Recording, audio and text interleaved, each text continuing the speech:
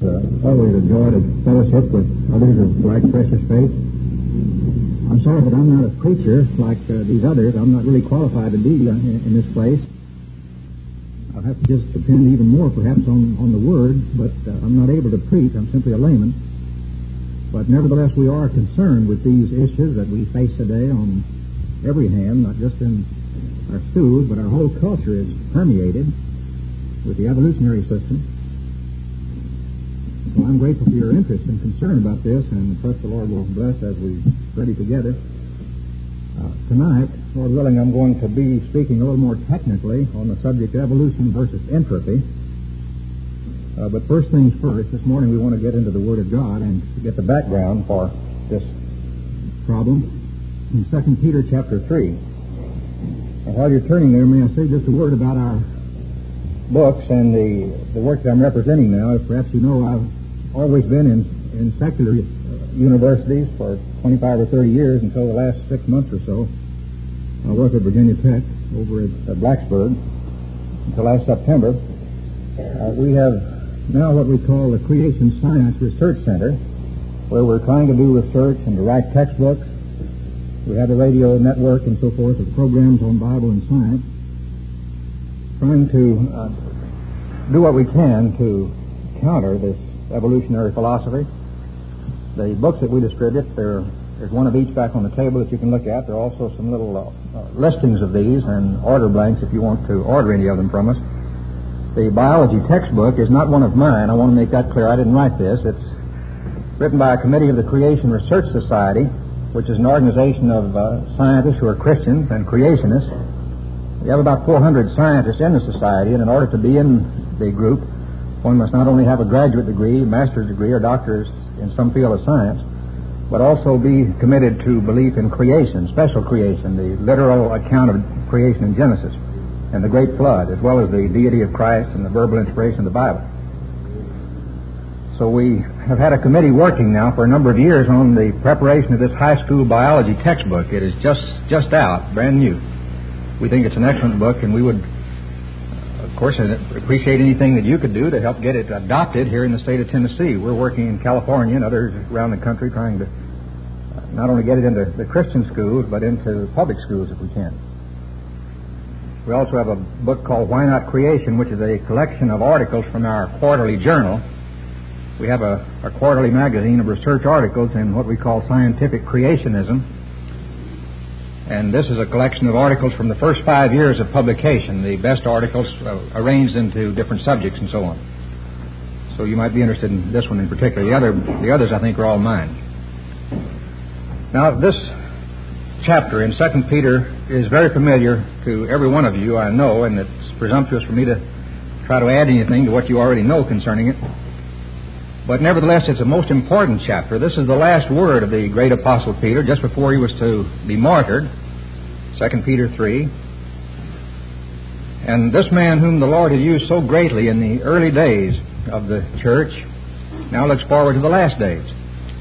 Now, I don't mean by that, of course, that Peter was not the foundation of the church, nor was he the founder of the church.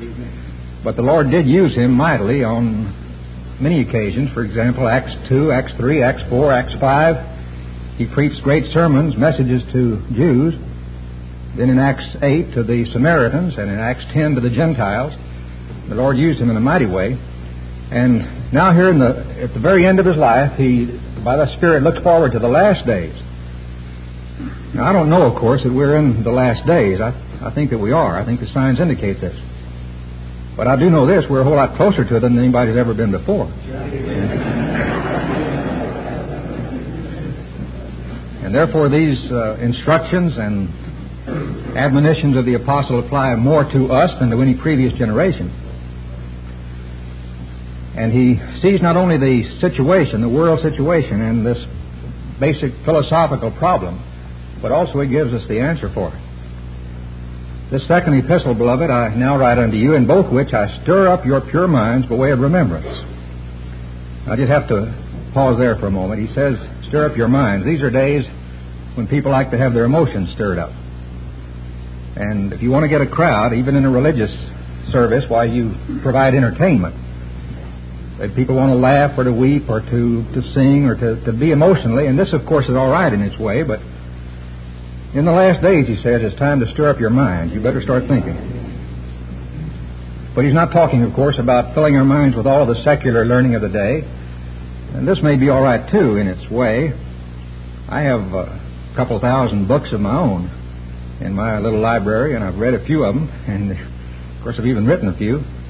And books are okay, but all books are only of real value as they relate to the book. And that's what he's talking about. He says that you may be mindful of the words which were spoken before by the holy prophets. That's the Old Testament Scriptures. And then the commandment of us, the apostles of the Lord and Savior, and that's the New Testament Scriptures. Knowing this, first of all, that there shall come in the last days scoffers, walking after their own lusts, and saying, where is the promise of his coming? For since the fathers fell asleep, all things continue as they were from the beginning of the creation. The last days, he says, there are going to be scoffers, and this is going to be in the context of Christendom. These are people who know about the promise of the Lord, the coming of the Lord. It's not the pagans who don't even know, but this is within the context of professing Christianity. And he says these people are going to be denying the promise. In other words, men are going to have the attitude in the world of Christendom, the intellectual world, the academic world, the religious world. They're going to have the attitude, well, we're not really concerned about the plan of God in creation, His purpose in history, the promised consummation of all things. They're walking after their own lusts, not necessarily physical appetites, but just their own interests, their own pursuits, their own ways. They know what they want to do, and they're going to use their time the way they want to, and they're going to do what they want to do. They're walking after their own lusts. And so they don't want to face the issue of having to meet God someday. If at all possible, if it's possible by any means of rationalization to avoid confronting God, or even facing the fact that someday they might have to confront God, they're going to do it. So they deny the promise of His coming. They say the fathers have been preaching this for years. They've all gone, and He hasn't come. Things still continue. As a matter of fact, Peter himself had said in Acts 3:21, I think, he says, God, by the mouth of all His holy prophets since the world began, has been promising the times of restoration of all things. And, of course, you go back to the beginning then, and you read how when the Lord created all things, everything was very good. God made it just like He wanted it to be. There was nothing out of balance, no disorder, no lack of harmony. Everything was perfect in the judgment of an omniscient God. It was very good. But it isn't very good now. Something went wrong. And, of course, the thing that went wrong is sin. And God cursed the ground for man's sake. But at the very time He pronounced the curse, He also made the promise that someday there's going to come one, the seed of the woman, who will crush the head of the serpent. And God is not going to fail in His creation. And He's going to restore all things. You see, the new heaven and the new earth is going to be at least what the first one was. It's not going to be just a vague, mystical, ethereal sort of existence. It's going to be an earth, this earth, physical, just as physical as this. Everything that was in the first one is going to be restored, and then much more than that. But all things are going to be restored. Jesus Christ said that Himself in Revelation 21:5, Behold, I'm going to make all things new. Be no more death or sorrow or crying or pain or tears. But everything's going to be made new again. So I'm going to get my hair back and...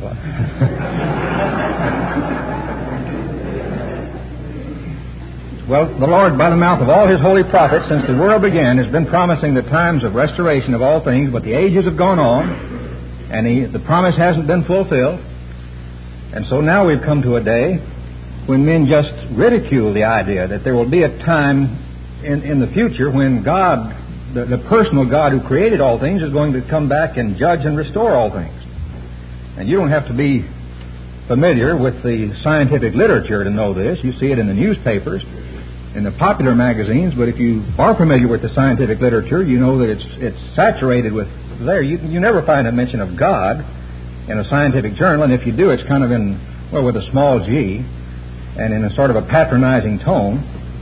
And the idea of creation is ridiculed. The idea of coming judgment and consummation is hardly ever conceived of. Where is the promise of His coming? For since the fathers fell asleep, all things continue as they were from the beginning of the creation. And you note there the intellectual basis for this position. How can men who are creatures presume to doubt the word of the Creator? This is ridiculous. And yet they do. And they justify it by saying, well, all things continue as they were from the beginning of the creation. In other words, the doctrine of continuity or of uniformity. And this is the attitude of the modern scientific academic establishment, that we can explain everything that ever was or ever will be in terms of what continues right now. We can study in our laboratories the processes of biology and chemistry and geology. And in sociology, we can see the way people behave and the way things operate. And on the basis of our study of these processes, we can determine how they all came to be in the past, how everything has gradually developed by these same processes from primeval chaos up to now. And of course, it's going to still go on like that. There will be no end any more than there was a beginning. All things continue as they were from the beginning of the creation. Therefore, where is the promise of His coming? There was no real beginning. Not just, you see, it would be a little different if they would acknowledge that there was a creation that was finished and perfect, and then now they might say, well, things continue since the end of the creation. But they're not satisfied with that. They've got to explain even the origin of all things in terms of what is right now. And so by processes of variation and mutation and sedimentation and all the rest, we can explain the origin and development of the solar system, of the universe, of life, of animals, of man, of everything, in terms of what is right now. This is the modern worldview, which is not simply in biology, but is in every field, without exception. It's in the social sciences even more than in the natural sciences, and it's in the realm of the fine arts and the humanities and religion. It's not stretching it at all to say that in our secular schools, from kindergarten through graduate school, every curriculum and every course is saturated with this evolutionary uniformitarian philosophy. It's not just a peripheral issue that doesn't really matter much what we think about it. Leave it to the biologists, somebody said, let them worry about it, but it's far more than a biological theory. It's a worldview. And as a result of this, people say, well, everything has always been the same from the beginning of creation, and that means evolution. If everything has been the same from even beginning of creation, then we have to think in terms of evolution. And so it's not going to change in the future. Where's the promise of His coming? And beginning with the denial of origins, that is, of the biblical account of origins of creation, then it's only a matter of time before we deny all the rest of Scripture, because when the foundation goes, then the rest of it will, and the first chapter of Genesis is the foundation of everything else. And so that's exactly what's happened. But now the Apostle Peter not only tells us that it would be this way, and of course, here it's a marvelously fulfilled prophecy. This is even further proof that the Word of God is true, because He predicted this 2,000 years ago, and we find it fulfilled in a tremendous way now. But He not only tells us the fact, but He also gives us the answer. And I want you to notice what He doesn't say. He doesn't say, well, since the educational world accepts evolution, therefore what you must do is to rethink your exegesis and to find some means of accommodating the geological age system and the evolutionary system in your biblical approach to the study of creation. You've got to find some way of making the word day mean age, or you've got to find some way of inserting the geological ages in between a couple of verses of Genesis or something like that. He says, don't do anything like that. You don't compromise with this system. You simply recognize it's wrong and reject it and refute it. He says, for this they willingly are ignorant of. Now, these are strong words.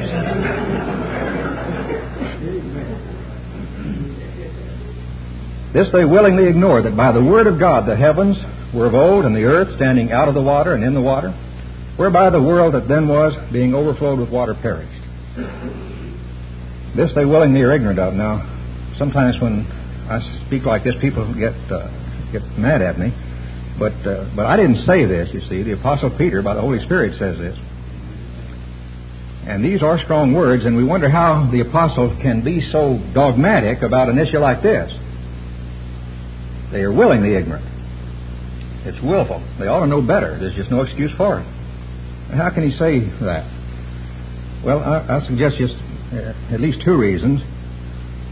And note that he says there are two great facts of history that ought to be recognized. The creation, by the word of God, the heavens and the earth were of old. And the great flood, the world that then was, being overflowed with water, perished. These two great facts of history, he says, are so obvious, the evidence for them is so tremendous that it's just before you in plain view, and people who ignore it are willful. And he says that this gives you the answer to the evolutionary uniformitarian philosophy.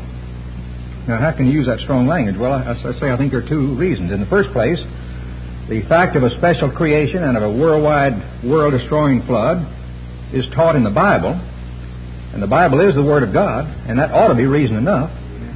Now, people say, well, we don't believe the Bible.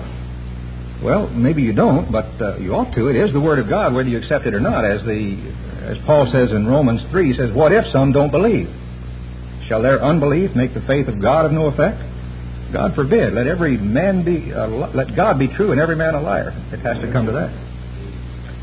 And the Bible is quite plain on this. For example, in the account of creation in Genesis, it describes how everything was created in 6 days. And then it says this, at the end of that 6-day period of creation, God saw everything He had made. It was all very good. The evening and the morning were the 6th day. And thus the heavens and the earth were finished, and all the host of them. And on the 7th day God ended His work which He had made. And He rested on the 7th day from all His work which He had made. And God blessed the 7th day and sanctified it, because in it He rested from all His work which He created and made. And you note how over and over again it stresses the fact that everything that God did in creating and in making everything was finished in the 6 days. And this tells us, as plainly as God could say anything, that whatever He is doing now, He wasn't doing then. His work of creation was finished. And consequently, science, which can only study the world as it is now and the processes that take place now, cannot possibly learn anything about creation.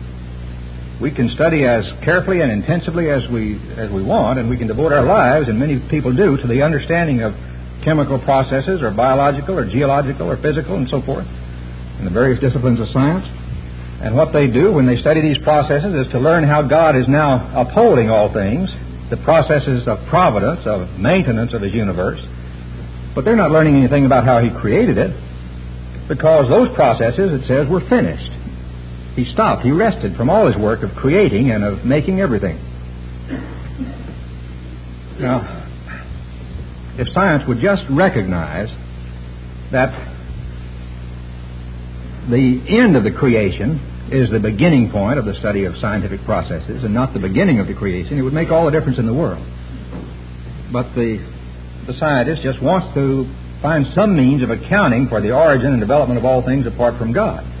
And so he has to pretend that these present processes of sedimentation and radioactive decay and of mutation and all of the rest are processes by which things have developed into their present form. And that isn't true. God finished His work of creating and making everything. And the Word of God is quite plain on this. And above all, Christians ought to recognize this and not try to accommodate the evolutionary system in Genesis. It won't work. Now, another reason, of course, why the apostle can be so dogmatic about this, although in his day perhaps he didn't appreciate this in the flesh as he might now with the background of science that we have in the 20th century. But did you know that modern science has confirmed this as strongly as it can confirm anything? That is, that nothing is now being created. The basic law of science, the first law, the most universal and best proved law of science, is the law of conservation. Conservation of energy, and energy is everything in the physical world. If you're not familiar with the term, let me define energy. It comes from, of course, a good Greek word. It's used often in the New Testament. For example, where it says in Hebrews 4:12, the Word of God is quick and powerful. The word powerful is the word from which we transliterate energy. The Word of God is energizing. That is, it gets things done. It provides energy to do the work. And that's what energy is. We define energy as the capacity to do work. We can't see it directly or measure it directly because it's sort of intangible, but we measure it and we observe it and we utilize it in terms of what it does, the work that it does. And so we define it that way, energy, the capacity to do work, and we say work and energy are equivalent. And we now know in our present technological age that there are many different kinds of energy. There's electricity and magnetism and heat and sound and light and so on. And we now, in the atomic age, know that even matter is a form of energy, so that everything in the physical world is energy. And each type can be converted into other types, and everything that happens in the physical world is simply an energy conversion process. One type of energy being converted into another, and in the process work is done. But the remarkable thing is, and this has been proved beyond any doubt, as well as we can prove anything scientifically, that in all these processes, and this means everything that happens, every process operates within this framework, no energy is created or destroyed, but it's conserved. Well, that's exactly what the Lord had said. He finished His work, which He had made. He is now upholding all things by the word of His power. So the process of conservation of energy, which includes matter, is now the basic principle of science, just as it was the basic pronouncement of God at the end of the creation period. So both the testimony of the Word of God and of the real facts of science converge on the necessary truth of the statement that there was a special creation at the beginning and that things which go on now are not creative processes. So that when the latter-day scoffers say all things continue as they were, they're just simply wrong. And they ought to know better. There's no excuse for them taking such a position as that at all. Now, also he says there's another great fact of history, and that is the great flood. What's so important about that? The world that then was, being overflowed with water, perished. The word for world there in the Greek is cosmos, and the word for overflowed is the word from which we transliterate our English cataclysm. So you could sort of read it this way if you want to. The cosmos that then was, being cataclysmed with water, perished. It wasn't just a local flood, you see. Many of our modern evangelical scholars who say they believe the Bible, yet they talk in terms of a local flood there in Genesis, because they don't want to be in disagreement with geology. And of course our modern historical geologists completely reject the idea of a worldwide flood in the days of Noah, or of a worldwide flood any time for that matter. Geology says there was no such thing. And so our modern scholars, by all means, we want to stay academically acceptable and respectable, and so we've got to just reinterpret Genesis in some way to make it fit. And so, after all, maybe the flood was just as extensive as man was. You see, man had only fanned out a little ways around there from Babylon, and so all it really took was an overflow of the river Euphrates, and all of man's civilization would be destroyed. It was simply a local flood, universal as far as man had traveled. That was all. Well, it doesn't say that the world of man was destroyed. It says the heavens and the earth which were of old, that world being overflowed with water, perished. Because the cosmos there is defined by the previous verse which says the heavens and the earth. And furthermore, the word overflowed, cataclysmed, if you check this in the New Testament, when this word is used either in its verb form or noun form, it always refers only to the flood of Noah, not to any other kind of a flood. There's a different word for a local flood. For example, when the Lord said the man built his house on the sand and the rains descended and the floods came, it was a different word altogether. It was a local flood. But here, whenever this word is used, it refers only to the flood of Noah. It's used, for example, over in 2 Peter 2, verse 5, which says, God spared not the old world, and that's the old cosmos, but He saved Noah, the eighth person, a preacher of righteousness, bringing in the cataclysm upon the cosmos of the ungodly. And when the Lord Jesus said, as it was in the days of Noah, so shall it be in the days of the Son of Man. They were eating and drinking, marrying and giving in marriage until the day that the cataclysm came and destroyed them all. So whenever that word is used, it refers to one flood only, and there was no other flood like that. If this were only a local flood, of course, it would be like any other. So this is a unique flood. It was the cataclysm. Now, here again, Peter says that this is so obvious that people are willfully ignorant when they don't see it. And again, I think the same two reasons.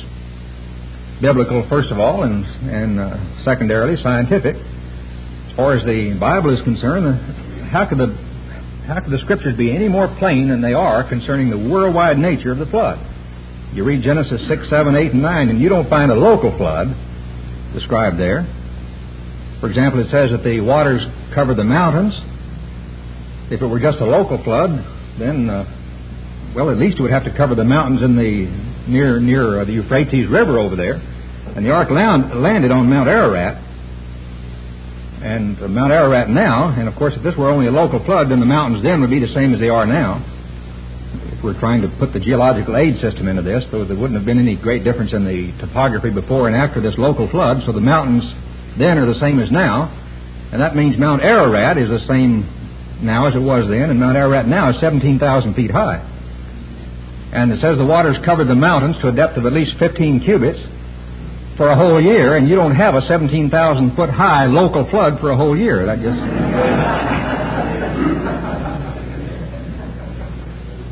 And then, of course, much more than that, the Bible talks about the ark. Noah had to build this ark in order to preserve life, take 2 of every kind of animal in the dry land. Some people ridicule that. They say you couldn't possibly get 2 of every species of animal in the ark. Millions of different kinds of animals, that couldn't happen. Well, nobody's ever really worked this out if they think that. And I know some of you you've seen my book, and we do deal with this thing a little in the Genesis flood. So I won't go through all the calculations and everything, but if you haven't, you can do this. And it turns out that the ark, as described in Genesis, in comparison with the number of known species of dry land animals, that is, birds, mammals, reptiles, amphibians. You probably wouldn't even have to include the amphibians, but assuming that they went on the ark, you certainly don't have to put the fishes in the ark, and the Bible doesn't say Noah did. Everything in the dry land. That 2 of every known kind of animal, past or present, could have been accommodated in about 1/3 the size of the ark, probably 1 of the 3 decks. And so there's plenty of room, you see, for food and for Noah and his family to play shuffleboard and everything they wanted to do there.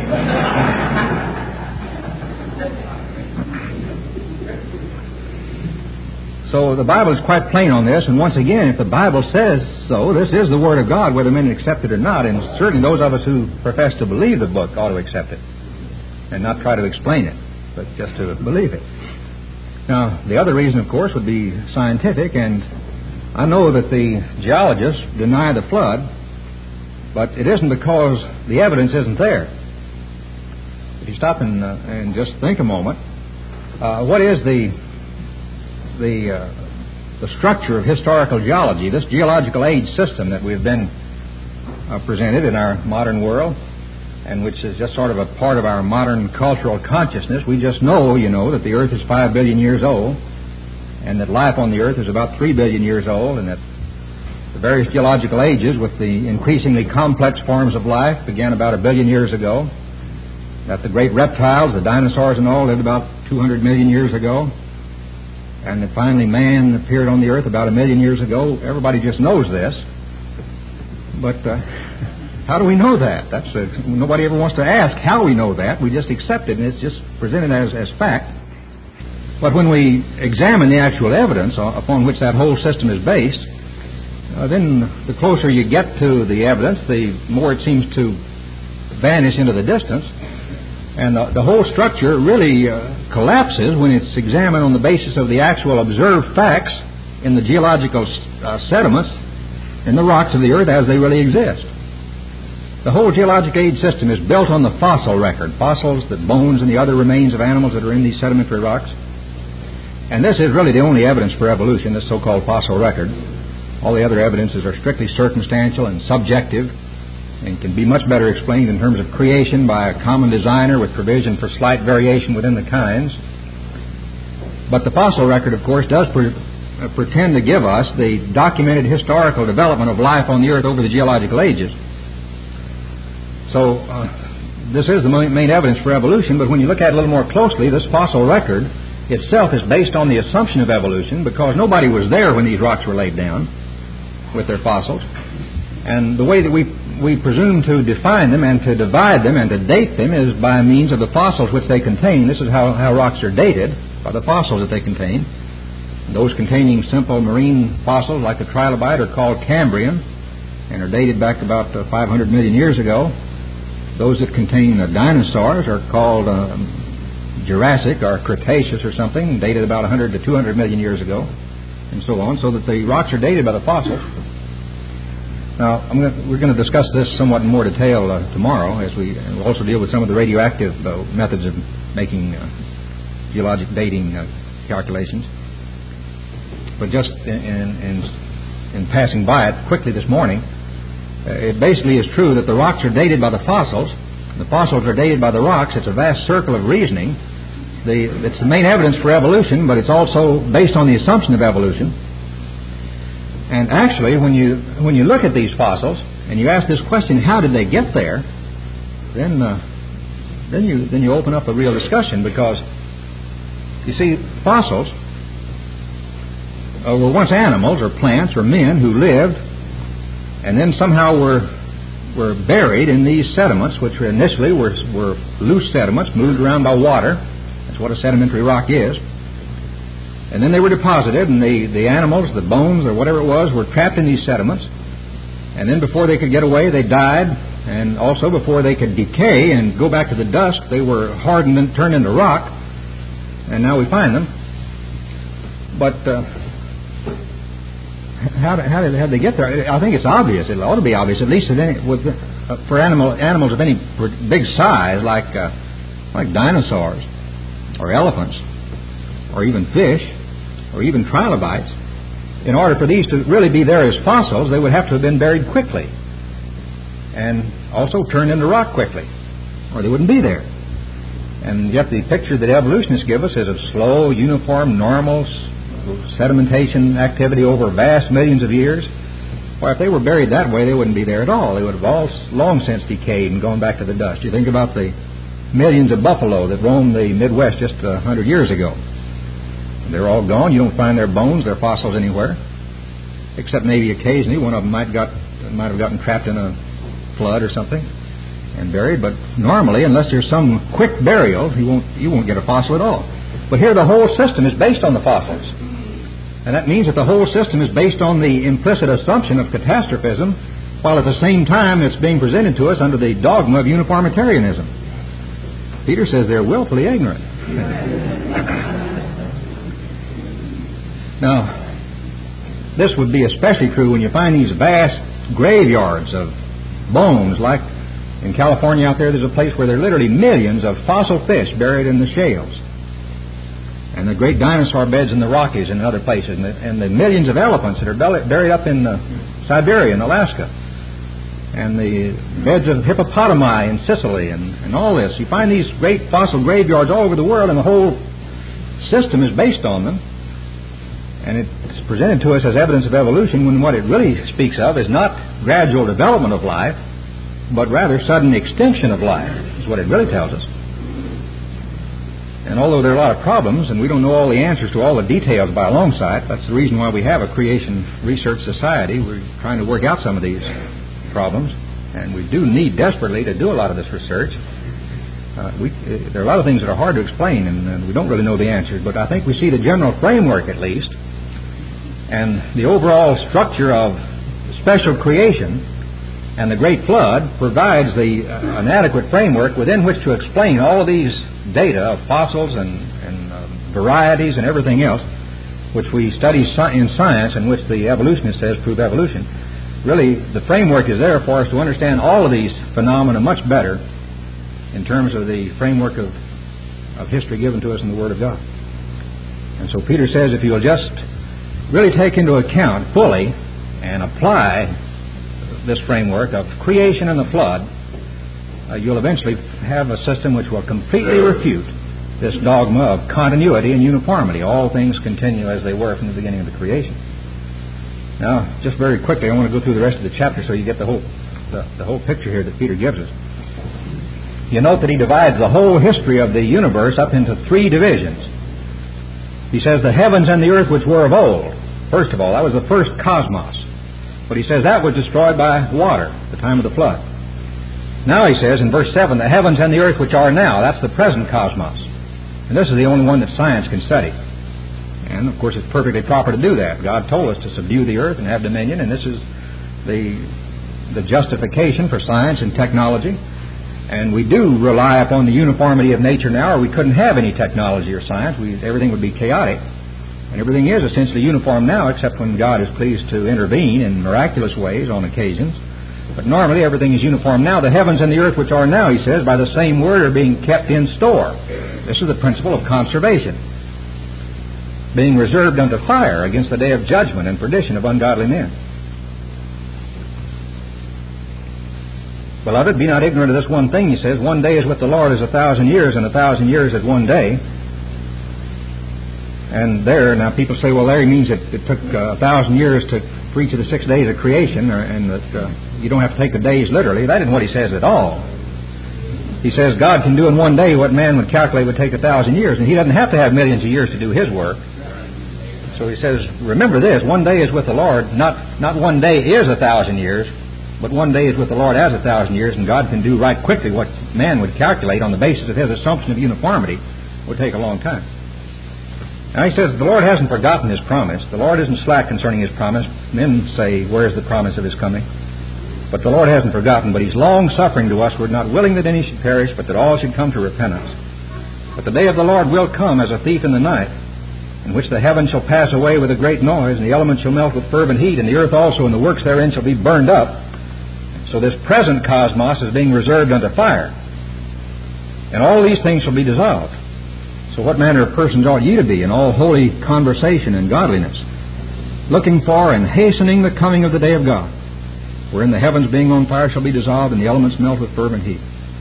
And of course, obviously, the only way in which we can hasten the coming of the day of God, and this is speaking, you might say, what's the word, anthropomorphically or something? Is to do all we can to bring men to repentance, because that's the reason He hasn't come. But then He says there's going to be a third cosmos when this one is destroyed by fire. Nevertheless, we, according to His promise, look for new heavens and a new earth, wherein dwelleth righteousness, and that one will last forever. Wherefore, beloved, seeing that you look for such things. Now, we do look for His promise. We don't deny His promise, I trust, but we're looking for it. And like John says, now, little children, abide in Him, that when He shall appear, we may have confidence and not be ashamed before Him at His coming. So He says here, seeing that you look for such things, be diligent, that you may be found of Him in peace, without spot and blameless. And account that the long-suffering of our Lord is salvation, even as our beloved brother Paul also, according to the wisdom given unto him, hath written unto you, as also in all his epistles, speaking in them of these things, in which there are some things hard to be understood, which they that are unlearned and unstable, and that would be unlearned and unstable in the Scriptures, because that's what he started with, you remember, twist, as they do also the other Scriptures, to their own destruction. Now, in other words, in the whole context here, he's saying that there's going to be a strong temptation in the pressure of the prevalent worldview all around you all the time to try to rethink and to reinterpret and to re-exegete the Scriptures, to twist the Scriptures. And especially is that true for those who are not solidly grounded in the Scripture. They're unstable. They're tossed to and fro with every wind of doctrine and so on. And he says when you do that, it's your own destruction. Don't twist the Scriptures above everything else. Now, he's not talking about losing your salvation, but he's talking about losing your testimony and losing your institutions. And you know, this is a tragic truth that for the past 100 years especially, 150 years really, since not just Darwin, because he didn't originate the theory of evolution by any means. It was strong for 100 years at least before him. That for the past 2 centuries especially, and you can trace this back into history because there's always been an evolutionary theory opposing the truth of creation. You find special creation only in the Bible. Every other religion and philosophy among men is evolutionary. And so there's always this pressure to compromise and to conform to the current scientific thought, the current worldview. And this is always centered in the question of origins, because this is the basis and the foundation of everything else. And so people try to rethink the Scriptures. And once the doctrine of special creation goes, then it's only a matter of time before inspiration and all the rest.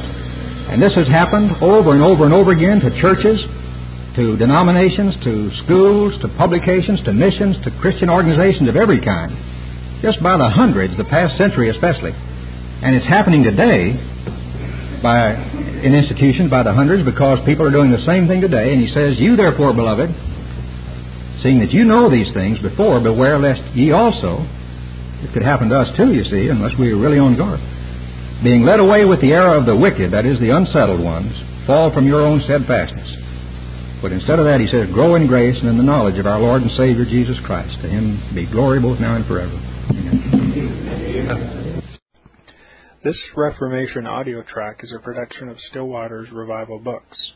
SWRB makes thousands of classic Reformation resources available, free and for sale, in audio, video, and printed formats.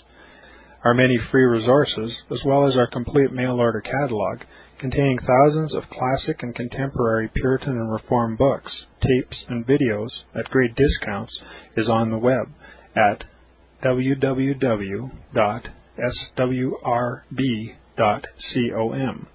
We can also be reached by email at swrb@swrb.com. refutes@swrb.com, by phone at 780-450-3730, by fax at 780-468-1096, or by mail at 4710-37A Avenue, Edmonton, that's Edmonton, Alberta, abbreviated capital A, capital B, Canada, T6L3T5. You may also request a free printed catalog. And remember that John Calvin, in defending the Reformation's regulative principle of worship, or what is sometimes called the scriptural law of worship, commenting on the words of God, which I commanded them not, neither came into my heart, from his commentary on Jeremiah 7:31, writes, God here cuts off from men every occasion for making evasions, since he condemns by this one phrase, I have not commanded them, whatever the Jews devised. There is then no other argument needed to condemn superstitions than that they are not commanded by God. For when men allow themselves to worship God according to their own fancies, and attend not to his commands, they pervert true religion. And if this principle is adopted by the papists, all those fictitious modes of worship in which they absurdly exercise themselves would fall to the ground. It is indeed a horrible thing for the papists to seek to discharge their duties towards God by performing their own superstitions. There is an immense number of them, as it is well known, and as it manifestly appears. Were they to admit this principle, that we cannot rightly worship God except by obeying his word, they would be delivered from their deep abyss of error. The prophet's words, then, are very important, when he says that God had commanded no such thing, and that it never came to his mind, as though he had said that men assume too much wisdom when they devise what he never required, nay, what he never knew.